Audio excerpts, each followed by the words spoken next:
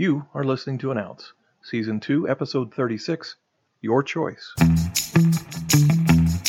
You are listening to An Ounce, a podcast providing inspiration, ideas, and wisdom through engaging stories, commentary, and interviews, so you can live life better.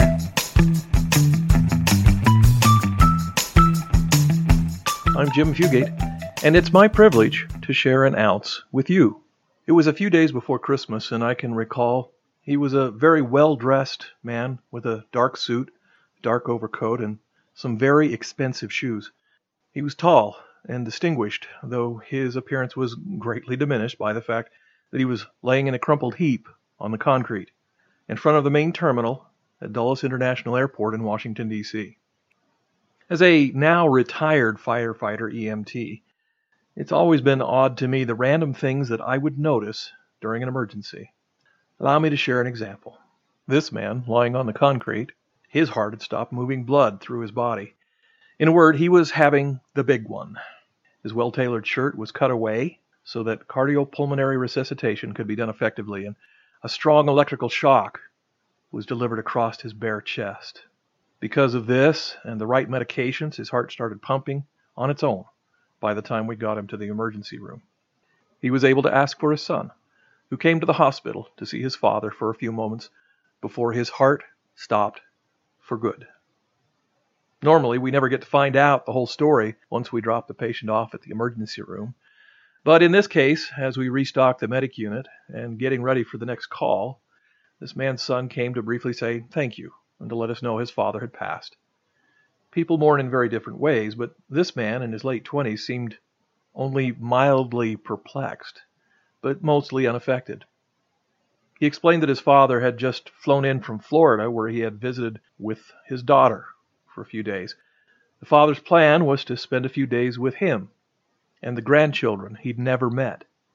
The son explained that his father was a legendary but now retired detective with the New York Police Department. But he really didn't know his father.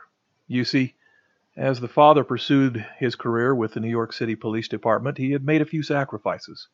And years earlier, these sacrifices had included a wife and 2 children. Perhaps this man, no longer consumed by his career, had realized his life was now empty. Perhaps this pre-Christmas trip had been made in an attempt to try to recover what he had lost. Regardless of why he made the choice, his actions came too late.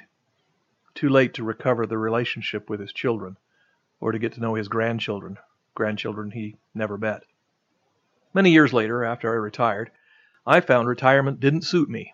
So I got busy and became a locksmith. The name of the company I worked for was Zippy Locks.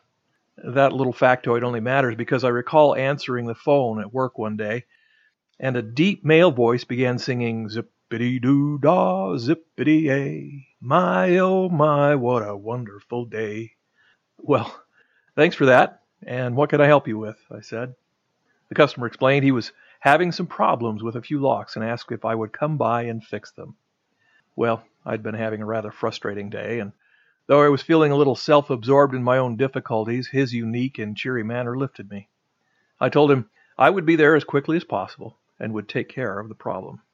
When I arrived, I was greeted at the door by a tall, elderly but distinguished gentleman with a big welcoming smile on his face.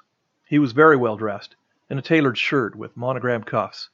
He quickly showed me the doors with the locks that needed attention and returned to an easy chair in the living room, and I set about my work.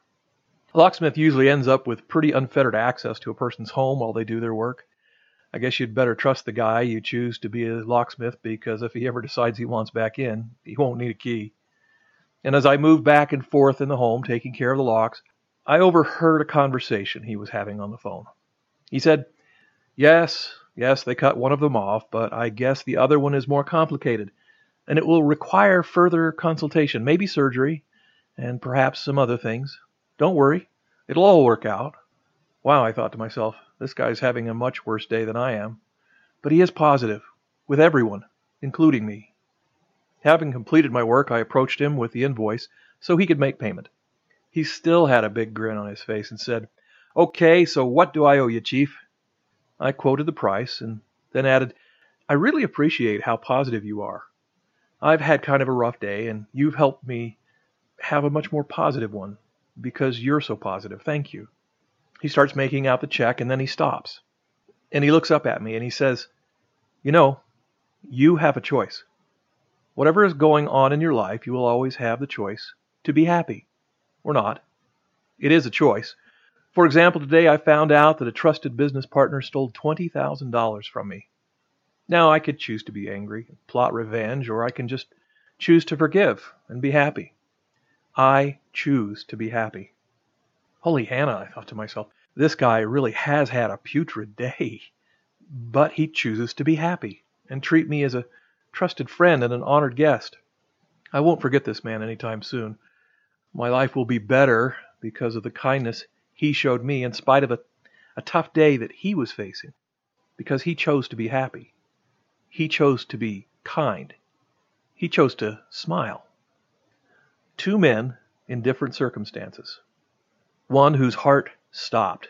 One whose shirt was cut off of him to save his life. What did he leave behind? What he chose to leave behind for those he should have been closest to was at best an empty, vacuous indifference. There was no wisdom imparted, no difficulty eased, no kindness shared, no love lost. The other one, whose heart beat strong, one who probably would give you the shirt off his back with a smile. What did he leave behind? He chooses to give his smile, his kindness, and his heart to people. In my case, it was someone he didn't even know on a very bad day. For him, his gift will not be forgotten.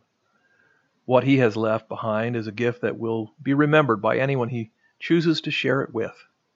So here's the ounce. Like the second man said, I have a choice. You and I, we have the same choice. The nature of life for all of us is that we will face the joys we may or may not deserve, and we will face the experiences we'd rather pass by. We will work towards and achieve goals and victories that will thrill our souls. We will experience failure and defeat that may seem to nearly destroy us. There is little choice in this, but we will always have the choice to be happy and lift others. Like the man said, I have a choice. And that's it.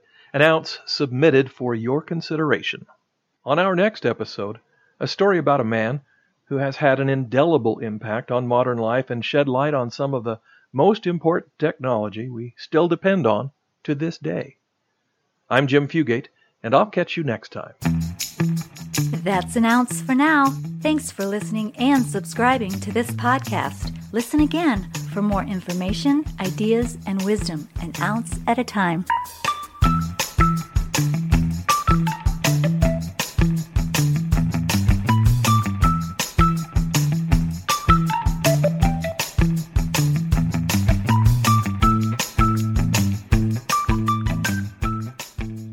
Tish, it's been a rough day. Aw. I tore my favorite shirt. I stubbed my toe. I scraped my finger. Bumped my head and... But you know what, Jim? You can still choose to be happy. Yeah, dang it. Hey, check out our YouTube videos at youtube.com/@an ounce podcast. That's youtube.com/@an ounce podcast.